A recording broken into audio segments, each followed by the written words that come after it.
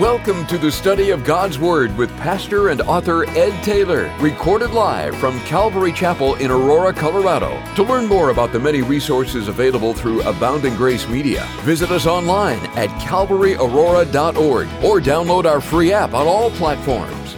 And now, here's Pastor Ed to take us into our study. Amen. Amen. Take your Bibles. Would you open them to the book of Acts, chapter 13. Acts, chapter 13. And this is a Bible study that I've entitled, Your World is Your Mission Field. Your world is your mission field. And here's the thing. When we start talking about missions and missionaries, it's very easy to misunderstand that word. And it almost always gets associated with someone that went to somewhere in the middle of nowhere in another country to reach someone that doesn't know the gospel. Now, there is much to be said about world missions, and some of you are going to be a part of world missions. But I titled this message on purpose, Your World, Your World.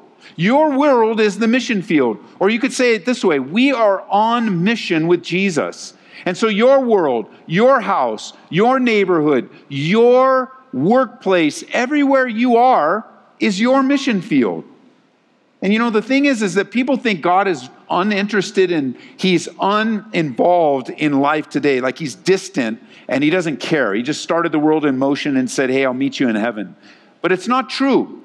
The heart of God is missionary minded. God is a missionary God, you can say. He's outreach oriented. A very careful reading of the Bible. I mean, just beginning in Genesis, right in the beginning with Adam and Eve, as he creates two perfect human beings, as they decide to rebel against him and try to run away from him, what does the Bible declare? God pursues them. And he says, where are you guys? What's happened? What happened to where are you? It's not because God didn't have that knowledge. It's because he's a pursuing God. I mean, some of you here today, some of you listening right now, God is pursuing you. And he's asking you, where are you? What have you done with my son, Jesus? Why? Because he loves you. He loves you so much that he sent his son, Jesus Christ, to die for you. Page after page after page reveal the pursuing love of God. I mean, you get to Genesis chapter 12, where God reaches this man by the name of Abram. He was a pagan, unbeliever. He didn't care about the things of God at all. Yet God spoke to him in relationship and said, you know what, Abram, I want you to leave here and I want you to go to a place that I'm going to show you. And why did he do that? Why did he bring up a man from his current circumstance and use him to leave, call him to leave and use him in reaching others? Well, the Bible says, so that all the families of the earth would be blessed. And that's the heart of God. God is not willing that any should perish, but all come to repentance. Even Jesus models for us a self-sacrificial life to reach the lost. The eternal Son of God leaving heaven, taking on a human body like yours and mine, speaking a human language, living with the limitations and among the limitations of humanity. Why? So that he might fulfill God's mission through him. You can jot it down in Luke chapter 4, verse 18. It says, the Spirit of the Lord is upon me. This is why Jesus came. This is the mission of Jesus. The Spirit of the Lord is upon me because he's anointed me to preach the gospel to the poor. He has sent me to heal the brokenhearted. He's sent me to proclaim liberty to the captives and recovery of sight to the blind, to set at liberty those who are oppressed, and to proclaim the acceptable year of the Lord. That's one of those passages in the Bible that you can go to from time to time, and you can ask yourself, is this what I'm doing? Because if this is not what I'm doing, then I'm not on mission with Jesus. If I don't care about the lost, if I'm not actively helping brokenhearted people, if I'm not talking to people about the freedom that they can have by faith in Jesus, if I'm not participating in the very things that Jesus came to do, then I'm not really participating in the mission of Jesus. I might be doing a lot of things, and I might be even calling it religious. I might be even saying, because I'm a Christian, but if it doesn't fall in line with these things that Jesus said he came to do, then you're not on the mission that Jesus came with. You're not on mission with Jesus. So we have God the Father, we have God the Holy Spirit, we have Jesus the Son.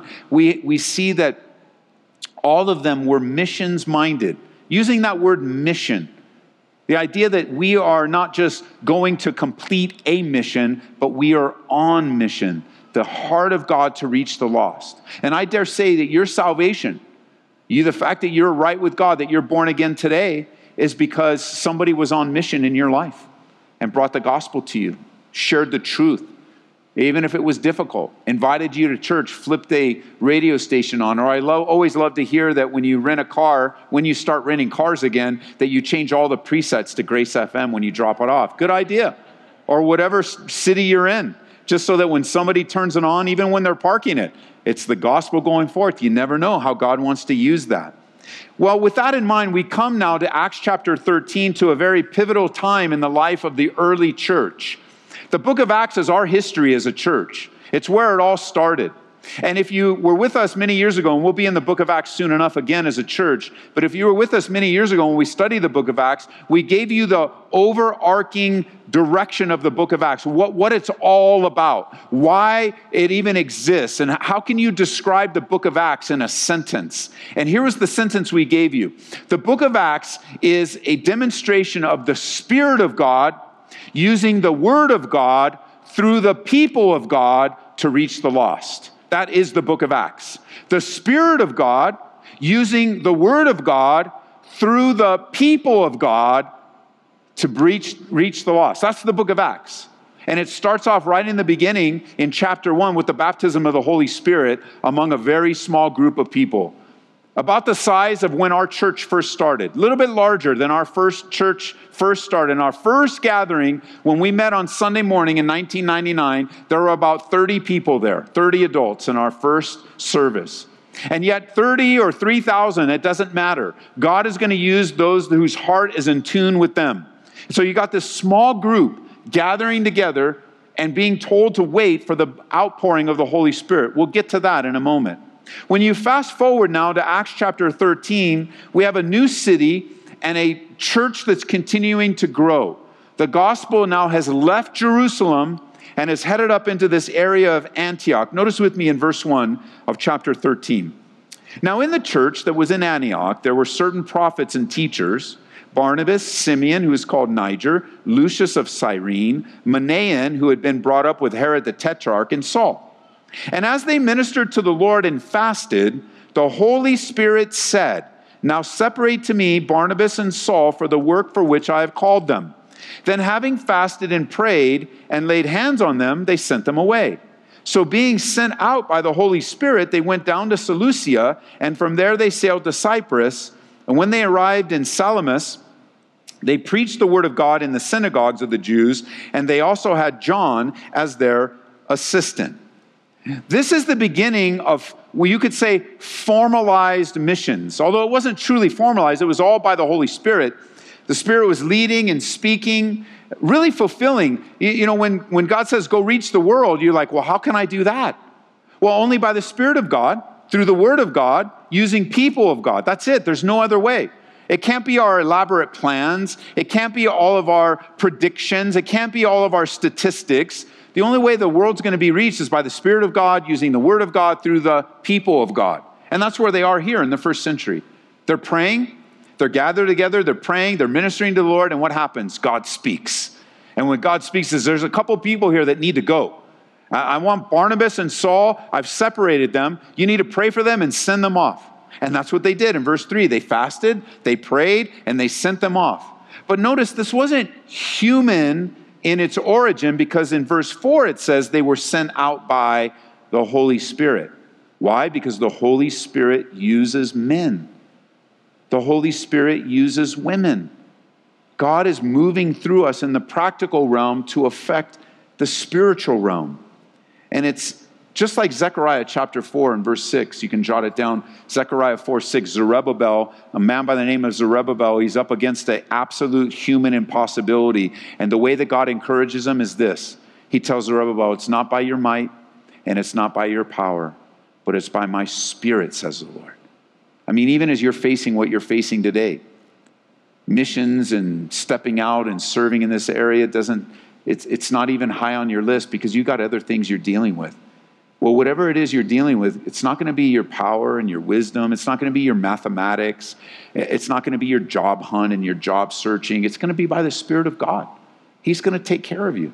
He's going to lead you and guide you. He's going to help you along the way. You might even be praying for your siblings. You might be praying for your parents. Like, Lord, I just want to see them saved. I want to see them saved. It seems like the time is urgent and the coming of the Lord is at hand. Well, you're not going to be able to save them. You're not going to be able to change them. It's not going to be your power and your might. It's going to be by God's Spirit. And so here we have in the book of Acts, the Spirit of God moving upon the church to accomplish the will of God on the earth today. In building the church, it is a work of God. Jesus said in Matthew 16, verse 18, he says, on this rock, Jesus says this, it's his words, on this rock, I will build my church. So every true church, the architect, the author of every real church is Jesus. It's not man. It's not our novelties of how to, just because a crowd gathers together and says they're the church doesn't mean they're the church.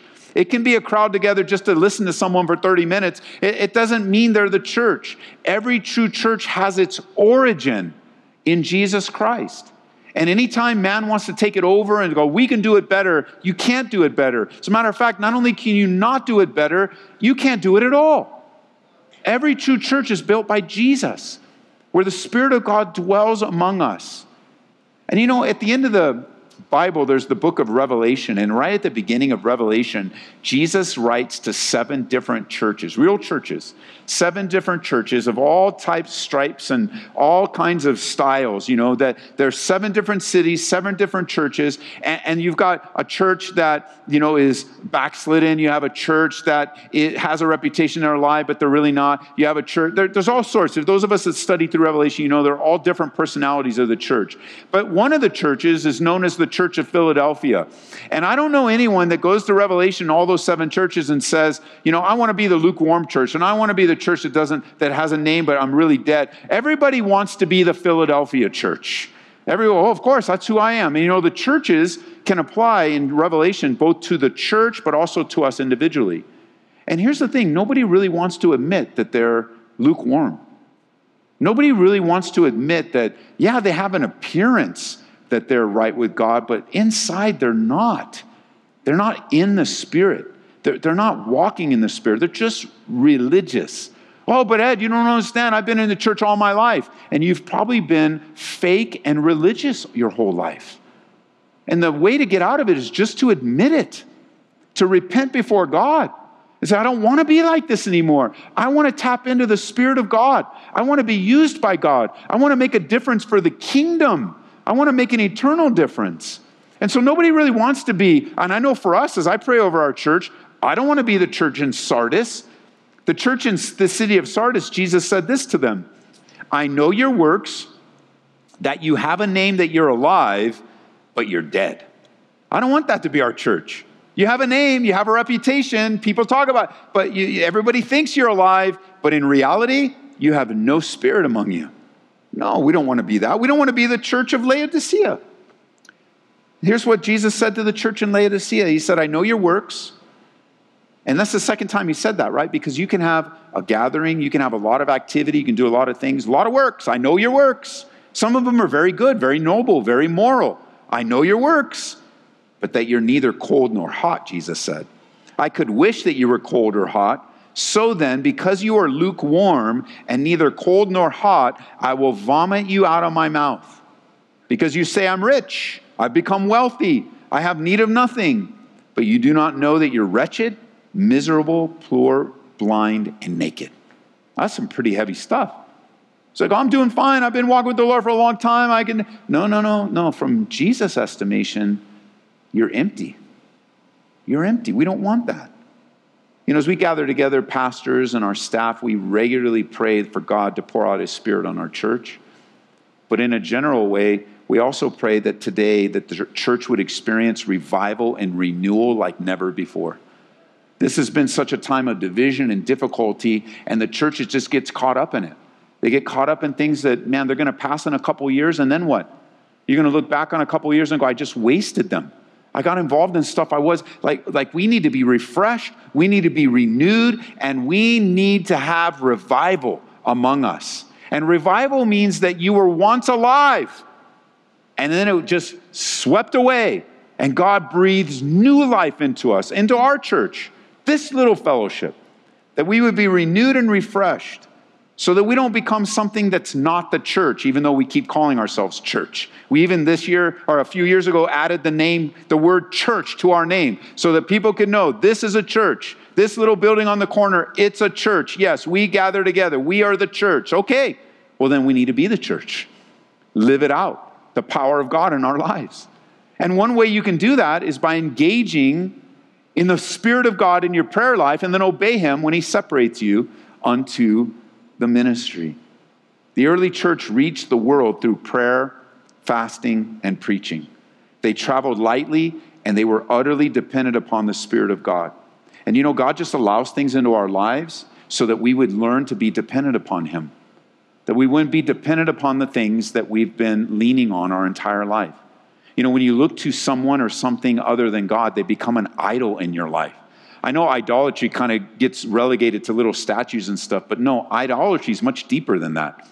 Idolatry speaks to dependence and satisfaction and contentment that you get from someone or something else. And so what does God do? He allows things to go through the country. He allows things to go through the world. He allows things to go through the government to shake the church and then to reveal to you, yeah, you've been leaning on that, haven't you? You've been dependent upon that, haven't you? And some people even respond to trials to try to guard and protect their idols instead of letting them go and say, no, Lord, you got my attention. I want to look to you. I trust you. And the heart of God in getting the gospel out is found for us if you come back to Acts chapter 1, right here in Acts chapter 1. This is the blueprint for God, 2,200 years old, and it hasn't changed. This is the blueprint for our church. This is the blueprint for your life here in Acts chapter 1. Pick up in verse 4, would you? Acts chapter 1. This is the plan of God. You wonder how He wants to reach the world? And you wonder what your role is? It's right here. Pick up with me in verse 4. He says, and being assembled together with them, He commanded them not to depart from Jerusalem, but to wait for the promise of the Father, which, He said, you have heard from me. For John truly baptized with water, but you shall be baptized with the Holy Spirit not many days from now. It's an interesting thing. In Matthew 28, Jesus told them to go. But before they go, He tells them, I want you to wait. Now, anyone that has ever waited on God for anything for any length of time knows this is a difficult command. It makes you nervous. And it makes you like you're restless when you hear, no, God says, I want you to wait. And automatically what happens? You start asking all kinds of questions. You say, well, how long am I going to wait? What am I waiting for? How will I know what happens when it does? You got all these questions. Even these guys, notice they came with questions in verse 6. Therefore, when they had come together, they asked Him, Lord, are you at this time going to restore the kingdom of Israel? This word to wait raises all sorts of questions, but the word is to wait. And to wait for God. Well, how long? Well, you'll know. You'll know how long. I don't know how long, but you'll know how long. In this case, it said not many days, but they don't know how many days that is. Days can equal weeks. Days can equal months. Days can equal years. Days can equal lifetimes. But the key is this. If God has given you the command to wait, I want to remind you of something very important. You're not waiting for something. You're waiting on someone. Don't miss that. You're waiting on, you are trusting. The command to wait is also a command to trust God with the circumstance, with the situation. And Jesus in Acts chapter 1, He's going to ascend into heaven and they're not going to have Him anymore. And this waiting would be critical for them. This baptism of the Holy, the empowerment of the Holy Spirit would be absolutely critical for them. In verse 7, it says, it's not for you, Jesus answered, to know the times or the seasons which the Father's put in His own authority, but you shall receive power when the Holy Spirit has come upon you, And you shall be witnesses to me in Jerusalem, in all Judea, Samaria, and to the end of the earth. This is the plan of God. You're going to receive power. If you already have that circled in your Bible, if not, circle the word power and right next to it, dunamis. Dunamis. It has the idea in the English of the dynamic, unexplainable power of God. It is not what you are capable of. It is beyond your capability. Yeah, that power of God is going to come on you, upon you, going to envelop you. And immediately you will be witness. You will be a witness. You will witness to the power of God in your life. And then he says, you're going to be a witness in Jerusalem, Judea, Samaria, and to the end of the earth. Well, in chapter 5 of the book of Acts, we read that they filled Jerusalem. They filled all Jerusalem with the gospel. But they didn't take the next step. So they followed through with God in cooperating with the mission of God. They filled all Jerusalem with the gospel, but they didn't take the next step. You know what was required in their life to get them out of Jerusalem? Persecution. Hey, difficulties will move you. They will stir you. God said, I want you in Jerusalem. Jesus said, Judea, Samaria, to the uttermost parts of the earth. But they stayed in Jerusalem. Why? Because comfort and ease is something that we value in our culture. We like to be comfortable. We like things easy. We don't like challenges. That's why the alcoholism rate is so high. It's one of the reasons why I turned to it in my life. It's just like, man, I just don't want to deal with reality. I don't want to deal with difficulty. I don't want to deal with pain. And I lived my life under the influence most of my teenage life into my 20s. It was only the power of God that delivered me and began to show me that there's plan and purpose for my life in particular. It was somebody coming to me that was on mission with Jesus telling me, you know what, Ed, you're super messed up. And I'm like, dude, I already know that. But what he told me is, you don't have to be. God has a plan for you. You need to come back to the God who loves you, created you. And this life that you're living is so painful. You know it's painful. And what my buddy didn't know is he didn't know just how painful it was. He had no clue of the life that I was living. He had no idea. He knew it was bad, but he didn't know how bad it was. But God did. And sometimes God just brings persecution to you to say, look, you guys have been comfortable too long. It's been too long. And so he shakes things up. And that's what they did. What happened? The persecution came and they took off. And they took off with the gospel. They took off with the truth. And they went into, as it says here, Judea and Samaria. Those of you that look at the back of your Bibles, you know there's a map there. You can see the regions around Jerusalem, Judea, Samaria. Judea would not be a big deal for the believers, the Jewish believers of the first century. They would say, yes, we'll go to Judea. But Samaria was a challenge to them, whether it was outward or inward, because remember, Samaritans were not completely Jewish. And because of that, they were treated with great prejudice. They were treated with great carelessness, even so much so that in the travels of Jewish men and women, they would avoid Samaria because they believed they were less than the value that God placed upon them. And God's saying very early on, Jesus saying very early on in the church, I want you to know something, the gospel's for everybody, even if you've written them off. Listen, even if you've written yourself off today, the good news of the gospel is for you. It's for you, for God to do a work in your life. And so they end up going to Judea, Samaria, and then finally to the end of the earth. It's all included. God wants us to participate in all of it. And so if you're taking notes, let me just take this verse and unpack it a little bit so we understand what's happening. And there's two ways to view Acts chapter 1, verse 8. There is on a personal level, and I'll address that. How do we apply this personally in our lives? And then there's a church level. How do we apply this as the church? How do we apply this as our church, just our little church? So number one, notice that they are to take the gospel to Jerusalem. Here's your personal application. Your Jerusalem is your home. You are to be faithful with the gospel in your house. You are to live out the truths of God in your life at home, in the room that you rent, the apartment you live in, the condo, the house, the neighborhood, the duplex, the triplex, wherever you are, the gospel starts at home. You cannot be something at home and then something different when you leave home. It doesn't work like that. There's a Bible word for that. It's called hypocrisy. It starts at home. If you're married, it starts with your spouse. If you have kids, it starts with your kids. If you live with your grandparents, your parents, it starts with your family. It starts at home. The gospel has to be lived out at home. There's no other option. Now, you can choose not to live it out at home and live it out somewhere else, but that's not really living it out. It starts at home. You got to let the power of the gospel work at home. For us as a church, well, Jerusalem equates to Aurora. That's where our church is.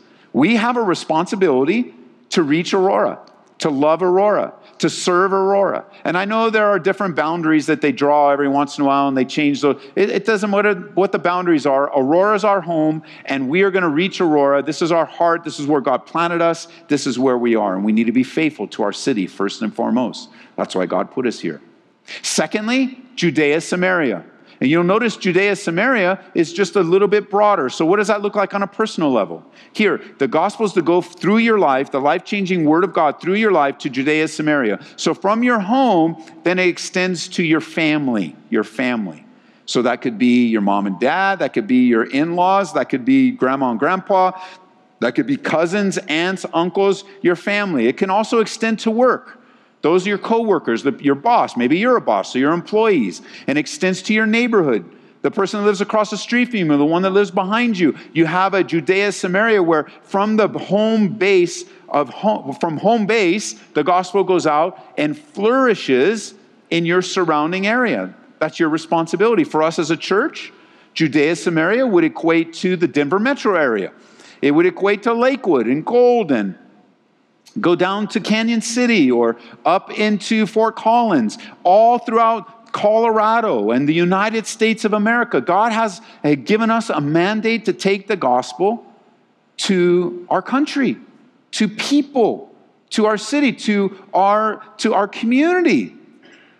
You know, it's always funny. I've been here all these years and I still don't know where all the cities are. I always trip out when somebody calls Calvary Live and then the city name comes up. I'm always curious. I go, before we even get to the question, I go, oh, so-and-so from such and such. Where's that? And then they start to describe it. Well, you know, if you go to the rock and you turn left and you take to the tree and when you get to the 5 cows, that's where we are. Praise God. Because wherever they are on the plains or up in the mountains, they're important to God. And it doesn't matter where they live. Even if you have to follow trees and rocks to find them, you'll find them. And then it says to the uttermost parts of the earth. And that means what it means. That God wants you to individually participate in global missions. Isn't that awesome? Global missions. Some of you listening to me right now are the future missionaries where we will pack your bags, have you on the stage, lay hands on you, and say goodbye to you as you launch off on God's will for your life. And I know, especially those of you that just said right now, I'll never do that. Go ahead and say never a little bit louder to God. Say it louder, so I'll never do that. Maybe, maybe not. But what I intend for you to do today is be open to obey God's word. You can go as a missionary, you can go as a sender, you can go in these virtual trips that we have, but it is God's mandate. And for us as a church, we send missionaries around the world. And if we're not sending them, because we haven't for a little while, then we're going to find them and support them. And we're going to encourage them. And we're going to call them. And we're going to send short-term teams to them. And even recently, in the last few years, Pastor JJ and I and one of our board members will go travel to them personally, check in on their marriage. No team will just show up, take them out to dinner, encourage them, love on them for a couple of days, and then take off because we love our missionaries that much that we're going to invest our lives in their lives. If you read the rest of Acts 13, you see that as they were going, they kept hitting resistance. They hit liars and fakes, and that's all part of the ministry. It's just going to be hard. I mean, we try to explain it, and we use the word hard. We use our language, but we don't know how hard it's going to be for you. It's just going to be hard to obey God. Some of you decide today, I'm going to live out the gospel in my house. It's going to be hard. And some of you, I'm going to live out the gospel to my neighbor. It's going to be hard. And I'm going to serve here in Aurora when I'm shopping. And I'm just going to drive to another city in some part of Colorado and just go to a restaurant there and minister to the waiter and waitress. It's going to be hard. But you know what? It's going to be worth it to obey God. And it won't be in your own strength. It'll be the power of the Holy Spirit. God is just wanting you to step up and step out, to let the Lord use you God has given us a mandate. Acts chapter 1, verse 8. And we want to stir you up into love and good works. I know you're hesitant. I know it's hard. I know for many years, that's how I approach this topic. As a believer, as a pastor of this very church, the early years of this church, I was so encouraged and so excited about sending. And that's what I did. That was my commitment. Send missionaries, short term, send. And then God brought a brother into our church, Pastor Dave Gordon. He was our missions pastor for many years. Dave and his wife Irina right now are pastors at Calvary Chapel in Bangkok because they left here as missionaries. But before they left here, he was serving alongside of me. And anyone that knows Pastor Dave, his energy level on a scale of 1 to 10 is 100. And he loves missions. He's like JJ. He loves missions. He loves to serve. He loves to motivate. He loves to train. Man, it's so good to have those men in our church. So Dave would come every once in a while and go, Ed, you got to go. You got to go with us. You got to go. And it's like, bro, I don't want to go. I got too much going on. This church is growing. I got too much. You go. And then he would say at the end, okay, Ed, I'll go. And he'd take a team out on the field. Then he'd come back and goes, oh, Ed, you should have been there. You should have been there. I'm like, I'm glad you were there, Dave. I'm glad. Why don't we have you share a testimony? And I'll be excited. Why? Because even to this day, I'm not a big fan of traveling. Even though some of you go, well, Ed, you travel quite a bit. I know, out of obedience. But it's not something that I really like high on my list because, it's uncomfortable. And where we're staying, we might be sleeping on the floor, and there might be scorpions, and there might be, and the food. It's very challenging for me. Anyone that even will go to Israel with us, which is a pretty comfortable trip, will watch me eat trail mix the whole trip. It's just food. It's just, and then with Dave over here, and really it's just me wanting to be comfortable and stay comfortable. You got Dave over here, and then the Lord dropped another guy into my life from Calvary Chapel down in Colorado Springs, Calvary Worship Center. And he was a missions mobilizing guy, and God sent him up here. So I got Dave in this year telling me, gotta go. And now I got this new guy saying, Ed, it would just be so good for you. And he took more of a low-key approach. He said, it would be so good for you. You should come with me. I'll help you on your first trip. I will train you. I will help you. And he just wore me down. And he says, okay, we're going to go to Egypt. Egypt? Why not just jump right in, Ed? And that's what we did. My first major trip in missions was to Egypt. And I did a lot of little smaller things, but the big one was Egypt. I went on a small team to Egypt where we went into the poorest of the poor neighborhoods of Cairo, and we ministered the gospel to a very small church in the midst of great persecution, surrounded by people that hated them and wanted them dead. They weren't just poor, they were poorer than poor. But we gathered together and we worshiped together. Because you know what? God wanted me to go to Egypt to learn a lot about the church outside of Aurora. He wanted me to learn that there are believers all around the world speaking all sorts of languages that love Jesus. He wanted me to sit in a room and listen to a group of people singing their hearts out to Jesus in Arabic. It was so beautiful. He wanted me, it wasn't really about the trip or about getting on a plane or being uncomfortable. He wanted me in Egypt to meet Pastor Hisham. He wanted me to learn what ministry looked like in a very oppressed, poor place. He wanted us, and we brought a lot of things to them. We supported them financially. We did a lot, but that really wasn't the focus of the trip, as everyone could share their testimony. God wanted me to learn how to die to myself. He wanted me to see He's alive on the earth. It's not just the U.S., that God is doing a great work and people need encouragement and all over the world. He wanted me to sit at someone's table and eat their food, even though their food was hard to eat. There's a dish in Cairo. It's a big deal. They make it in a big batch. It's a batch. I forget what they call it. Molokai, I think, or something like that. It was a soup, but I have a name for it. I called it snot soup because that was the consistency of it. And it didn't taste very good either. And so you could pick it up and it would run down your throat and get stuck in your throat. And I didn't like it. But the culture, in honoring someone inside their culture, you eat everything that they serve you, and they hover over you to keep your bowl full. And I think on one of the trips, because we went back many times, I don't think it was the first one, but on one of the trips, I convinced Pastor Avan to take my soup. And I don't know what he did with it, but it wasn't my problem once I gave it to him. He wanted me to understand and sit across the table that a delicacy in Cairo was a fully cooked, with everything but the feathers, pigeon. Pigeon with the eyes looking at you from the... And we're sitting at a restaurant. We took Pastor Hisham to a nice restaurant there, and of all the things that he ordered pigeon. And we talked to him about it, and he says, well, this is not something I can get very often. And I told him, dude, that's something I don't want very often. And we had a great time together. I say all this to say that trip and the surrounding people launched me off to a desire not only to send, but also to go, to be faithful. You know, we weren't just writing checks to missionaries, although Marie and I still do that to this day. It's not either or, but it's both. And God wants you to engage. He wants you to be a part of. He wants you to support and encourage and be a part of all that he's doing on the earth today. And church, we settle for stuff that is so insignificant. We settle for our lives that don't mean anything. And it takes all of our time and all of our attention when the church can use our encouragement all around the world. And so in these Go teams, I want to encourage you, when we announce them, pray over them, be a part of them, and go downstairs, pick up some prayer cards, get involved in the stuff we're already doing.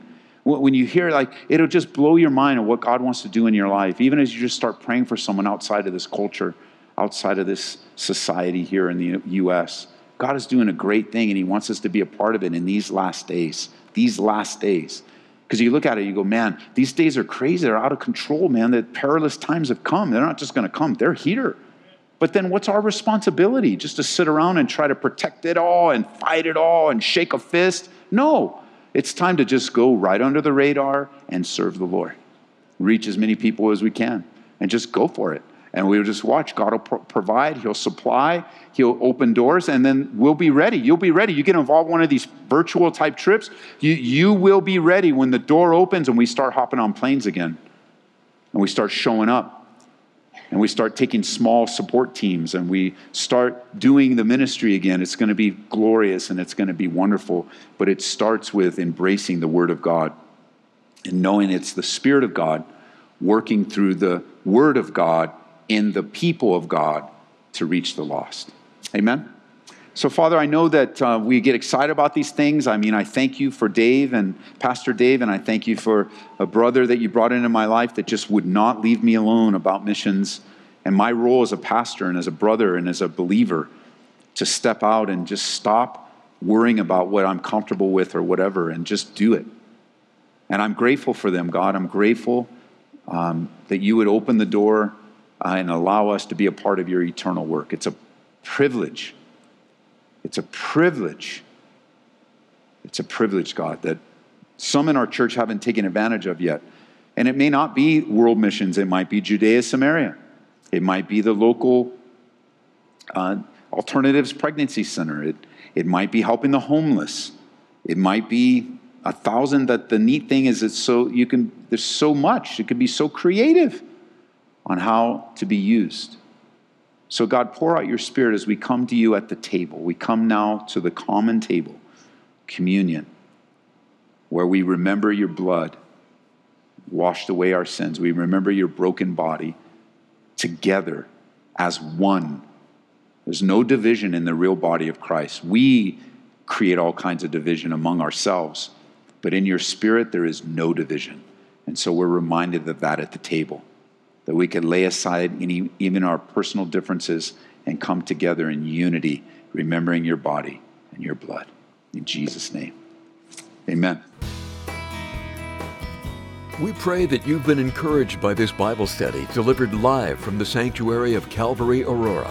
For prayer or a copy of this study, call us at 877-30-GRACE. That's 877-304-7223. Or visit us online at calvaryaurora.org. Be blessed as you worship Jesus this week.